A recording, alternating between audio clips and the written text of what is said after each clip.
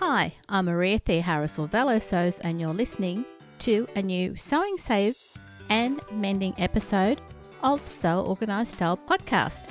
Grab a cuppa and relax. Sew Organised Style Podcast acknowledges traditional owners of country throughout Australia and recognises the continuing connection to lands, waters and community. We pay our respects to Aboriginal and Torres Strait Islander cultures and to the elders past, present and emerging. Welcome back to today's podcast featuring Lindsay, a textile artist who lives in Japan. Lindsay was recommended to me to be interviewed by Katrine of Mending Mayhem. You'll realise why when we listen to Lindsay's story and you have a look at her work on Instagram. Let's welcome Lindsay. Thank you for coming on to Sew Organised Style Podcast. Thank you for inviting me. I didn't know about your podcast until Katrine from Mending Mayhem handle turned me on to it. And so I've been listening to a few here and there. Katrine's been really good in bringing mending to people through the podcast and also through Mending Mayhem. And that's how she connected the two of us. Yeah, she's really good about the community building. Usually what I do is I get the person to tell us about their Instagram name. I used to say handle, but people would go, what's a handle? I call it a handle too, actually. Well, my name is Lindsay Ann Gradoff, and I didn't want to have a internet handle that was too kooky or weird. I wanted my own name, and I went on Instagram, and someone apparently already took Lindsay Ann the way it's spelled originally. And it's like, I'm Lindsay with an E, and then Ann with an E. And someone was already Lindsay Ann. So I just tried out different spellings until I could achieve Lindsay Ann, thus the Z, but I'm still Ann with an E. I'm from the South in the States. And so my name is Lindsay Ann. My mother's name was Kathy Lynn. I have an aunt named Mary Etta. And so it's very much like the two name combination, like Southern girl kind of thing. And so I kept it, although I only go by Lindsay usually. My family only calls me Lindsay Ann. And it's usually when I'm in trouble, like Lindsay Ann. So it's funny that way. But that makes perfect sense. Yeah. I never really thought about how Southern it was until people started asking me that question. It's like, yeah, I do have two first names. Very Southern. When you started being creative, on your blog, you talk about how you were the creative one or the one who did things differently to other people. Would that be right? Yeah. I mean, there's a reason why I live in Japan. I've always been the weird one in my family. But yeah, I've always done something. Growing up, I like to paint a lot. I like to joke too. I haven't had an art class since I was a fifth grader in elementary school. I didn't have a chance to really pursue art or do anything, but I paint a lot. I still paint quite a bit. I originally was going to go to school as a music performance major, but then dropped that, but then picked it up through various weird instruments. I took a stab at playing the accordion. I still play the ukulele a bit. I have a banjo. I do all sorts of weird things when I'm not embroidering. So embroidery is your first passion? It's the thing that's stuck the longest so far, if that makes any sense. It's really hard to enjoy playing music freely in Japan just because the tight spaces and the noise kind of gave that up. The banjo is really loud. Neighbors don't like it. But I've painted probably for about 10 years now. And so embroidery is kind of a natural transition from that. If I wasn't doing embroidery, I'd still probably be painting, but I really like the tactile nature of fabrics and textiles. And so it was a nice transition that way, I think. I'm curious, with the fact that you do painting and you do embroidery, are there times when you will embroider something in the image of what you've already painted? Not really. Although, to be honest, I haven't painted in 1.5, 2 years now. I've been doing a little bit of job transition, so I just haven't had the time. But I've been thinking about doing that, especially this winter holiday, now that I have 3 weeks to kind of play around. That's something I'd like to try out. I haven't really shared much of my watercolors. A lot of it was children's illustration, actually, silly little creatures and monsters. But also the mark making, small repetition was also an element. And so I'd like to maybe try that again. Your embroidery passion, how did it start? It's a long kind of roundabout story. Okay. I've always liked clothes and fashion. I'm definitely a clothes horse in that way. I've always been the weird dresser as a kid, going through stages Lindsay's the punk, Lindsay's the hippie, Lindsay, I always kind of changed my style. And I was working on my master's degree like 8 years ago now, and I was really bored, and I kind of got back into painting more seriously then, but also I was like, you know what? Like the slow fashion movement was kind of taking off around that time. Yep. And so I was thinking, and plus at the time, like in Japan, not a lot of things fit me because they're all so small. And so I was like, I'll just make my own clothes. That sounds like fun. And so I bought a Singer sewing machine and kind of went down the indie pattern making, like Christina Hayes and Sonia Phillips and like indie pattern makers, like those folks. Yep. Got into them, made a bunch of silly dresses and silly cat prints and all sorts of weird things because Japan's got cool fabric. And then from that got into knitting. And so basically just like a lot of garment making. Yeah. But I really do not enjoy the process, like clothing making, as much as the product. I really am really crap at following directions, to be honest, and a pattern and sticking to it. And around that time too, I was thinking, because like I've always kind of considered like, is this the most ethical thing I could be doing?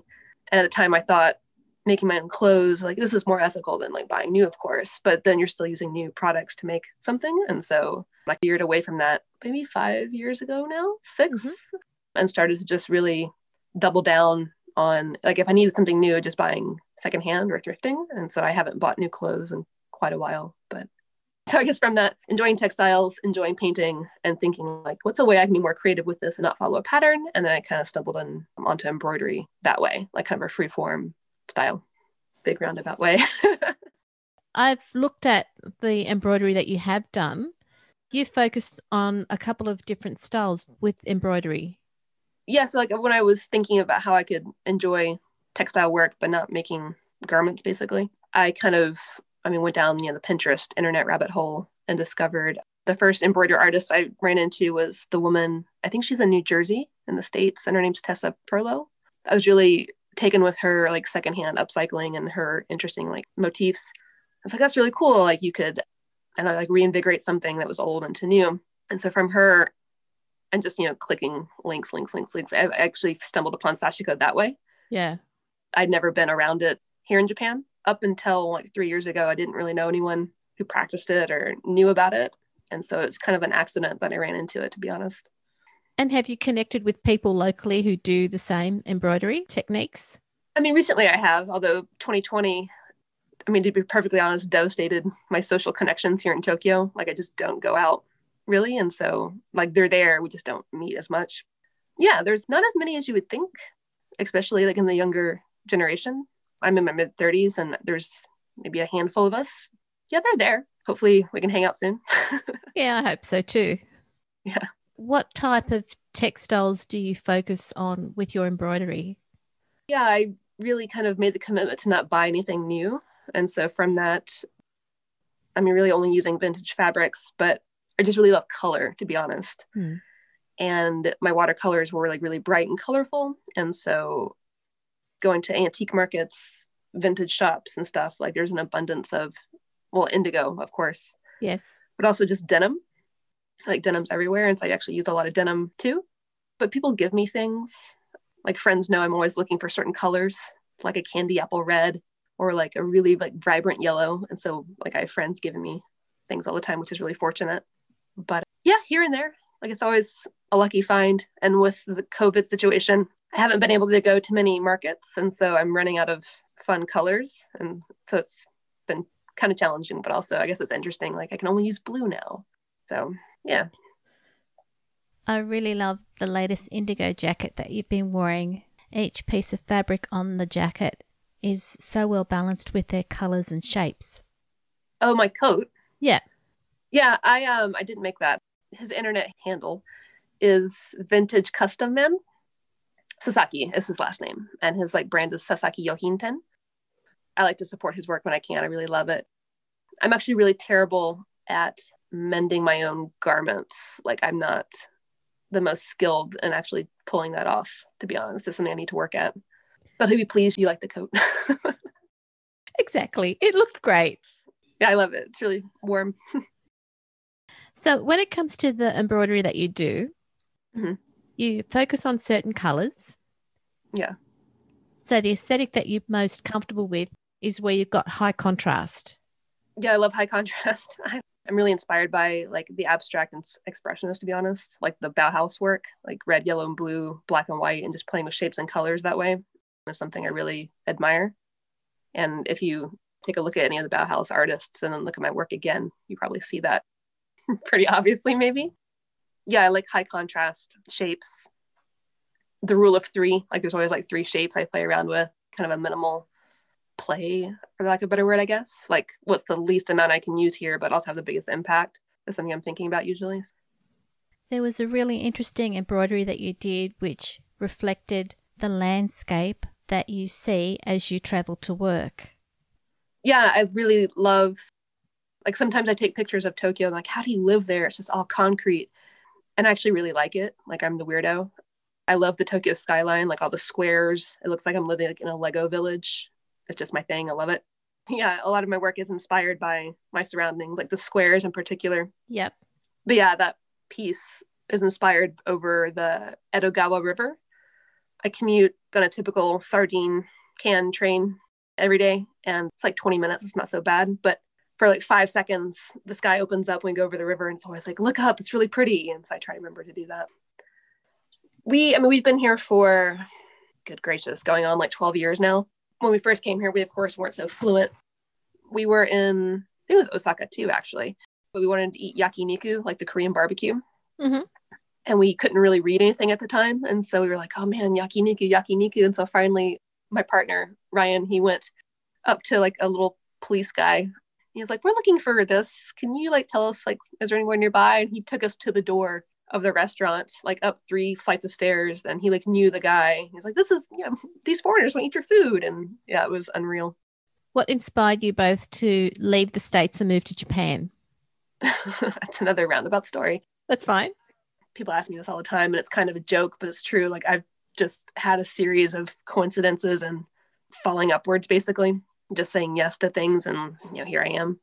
But I guess the Japanese connection first started when I was in junior high school, and I had a random pen pal program we had to do through history class, and then out of nowhere, my pen pal was like, "Hey, I want to come visit you," and so she came and stayed with us for like 3 weeks.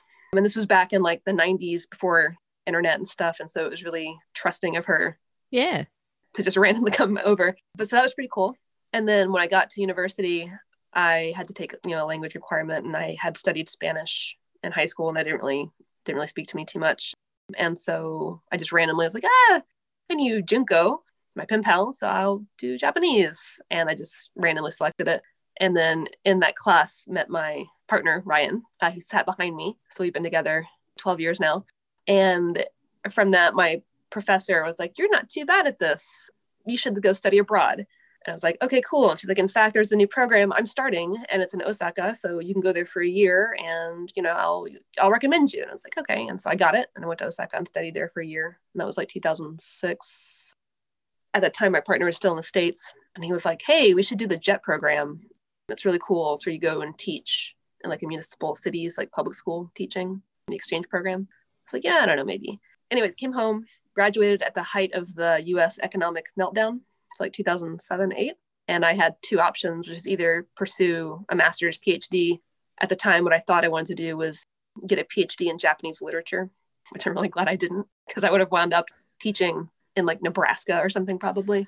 So instead, we took the position offered to us, and we both luckily got placed together in Hiroshima. Oh, wow. Actually, in a small town of Hiroshima called Kure.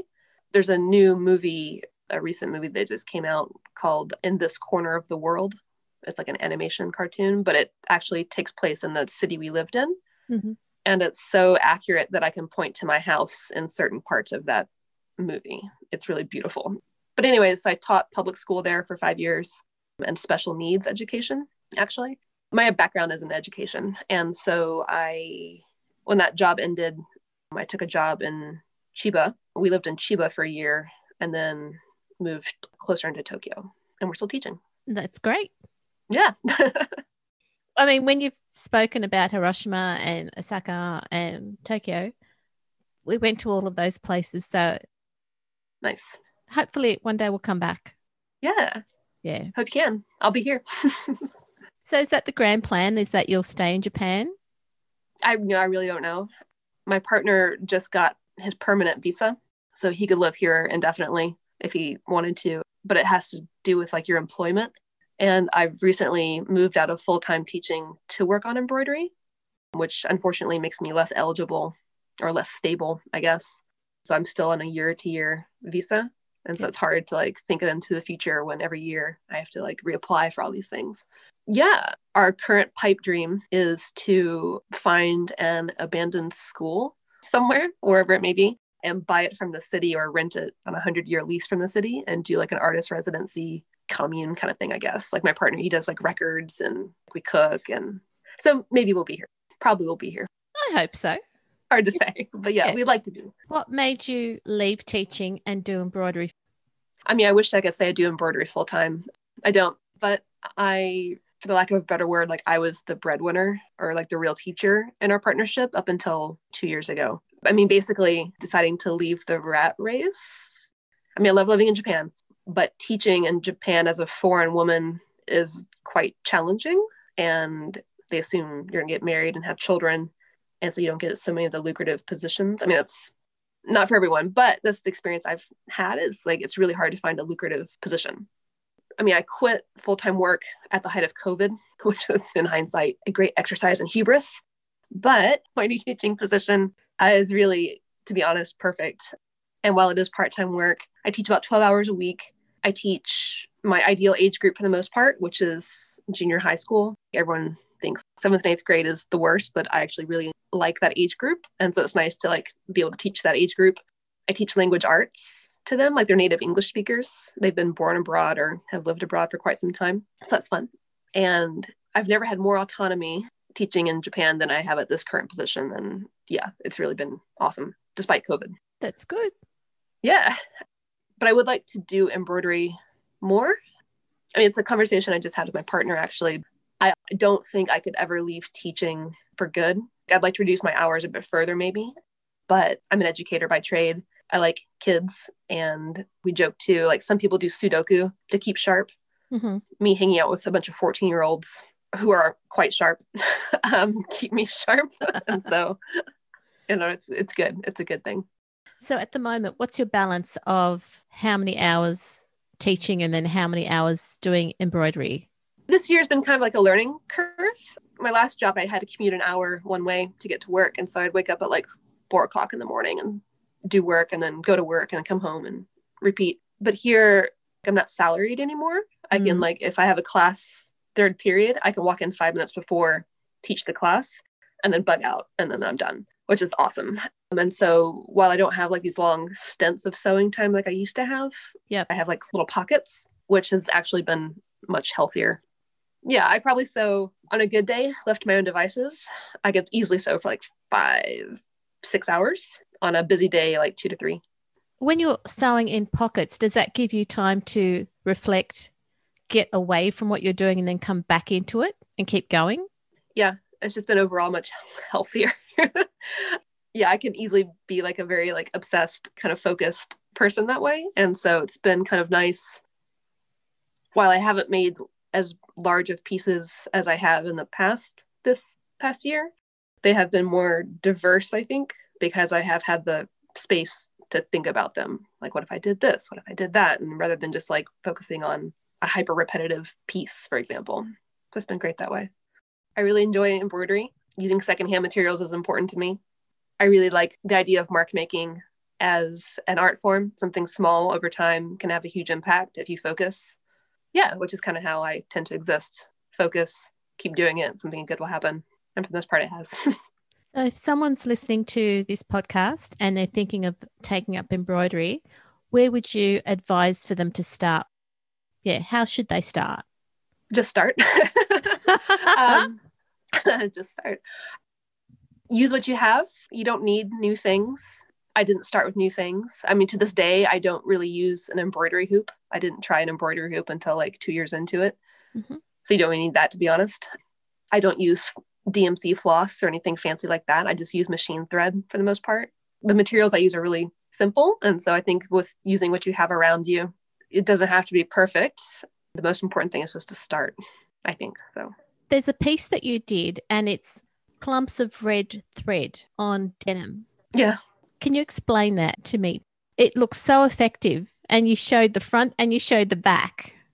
A woman reached out to me like a year ago now, and she was, I really want to see the back. And it's like, okay. And so it's just a new practice I've incorporated of like, I'll photograph the back because the back's pretty messy. I really like I said, like mark making and texture and covering a space and like the feel of it. The red circles, I've done a few of the large circle pieces now, but that's kind of how my watercolor looked on a certain scale. But yeah, I like the idea of repetition, building something up over time that's small. And I really love watercolor and how like the colors kind of flow. And I think a lot of my work has like a kind of flowing, meandering aspect to it, which I think has come from the watercolor. But I'm a very goofy, flowy person that way. And so I think it's just my hand, like it's literally like my energy made physical, like through my hand. Like is that clear? It's kind of hard to explain. That's perfectly clear to me because Okay. that's what I see and it makes sense. Yeah. I look at my work and I see my personality in it. Like I'm a pretty silly person. When you're developing your pieces, would you reproduce them exactly or would you just continually make them in the way that you feel at that point in time? Like making a piece and then trying to reproduce it? Yeah. No. Like if there's a certain theme I enjoy, I'll try doing it again in different colors or different shapes. The square kind of geometric puzzle thingies I like to do. Like I like that motif, but I would never do like the same pattern repetition or the same colors even or the same size. Like I'll do this a different way. Like the red circle piece you mentioned earlier. Yep. I really wanted to do like a much larger piece of that and have it kind of like a gradiated, maybe like circle going out. So it's still like using the same shapes, but in a different way. Because honestly, it takes me so much time to make that if I were to reproduce it, I would never get done what I want to get done in a lifetime. So like, it takes too much time. So I was just trying to figure out, I've spoken to a couple of other people in different types of sewing endeavors, and they're fairly similar where they go with what they've got and they wouldn't even want to reproduce something that they've already done. I just get bored. Yeah, I have a low attention span, to be honest. I just get bored. There's a lot I want to do. I was speaking to someone recently. People often say like, oh, your work looks so peaceful. Like you must like, must be very meditative for you. It's like, no, actually, like if I could go faster, I would go much more faster. I need like 5 lifetimes, like for all the things I want to do. And so it's like, no, I don't want to reproduce like more. Just keep going. And so I don't really identify with the slow stitch movement, to be honest. I'm quite impatient. I admire it, but yeah, I don't identify with it. What's your next development step for yourself personally? I would like to do bigger work, like tapestry work, or just bigger wall hangings, because one of the things I struggle with is framing my work and then presenting it. I had an offer recently to exhibit August of next year. And the first thing I thought was like, oh my God, how am I going to frame it? Like, I'm really terrible at framing and displaying. And so I would like to be able to figure out how to display it better. Or maybe just bypassing framing altogether and just doing larger tapestries, for example. Okay. Yeah. And that way people will see your work in real life. Yeah, I'm terrible about reaching out to people, to be honest. Like left to my own devices, I am definitely a creature of solitary nature. And there's nowhere I'd rather be than just working. And so it takes time to reach out to galleries and to people to exhibit. And I'm lazy. I'm bad about that. I need to get better. Or I'd be able to travel more when COVID's over to like display and stuff. That would be good. That's me. Thank you so much for being on the podcast. Yeah, I mean, I can be pretty chatty. Thank you. Well, thanks a lot, Lindsay, for being on Sew Organised Style podcast. Yeah, it's been great. Thank you very much. This mending episode of Sew Organised Style podcast was produced by me, Maria Theoharis, with permission of Lindsay. Sound by bensound.com. If you're a keen sewist or a textile artist who endeavours to reduce landfill, have a listen to our library of mending and sewing saved guests who have given their time to talk about their valuable work. You can subscribe to Sew Organised Style podcast, spelt with an S, not a Z, on Apple, Spotify, Amazon Music, Google, Stitcher, and anywhere you hear good podcasts. Post any questions or suggestions on our website at seworganisedstyle.com, on our Sew Organised Style Instagram account, or on our Facebook page. We look forward to joining you in your sewing room next time. Stay safe, everyone.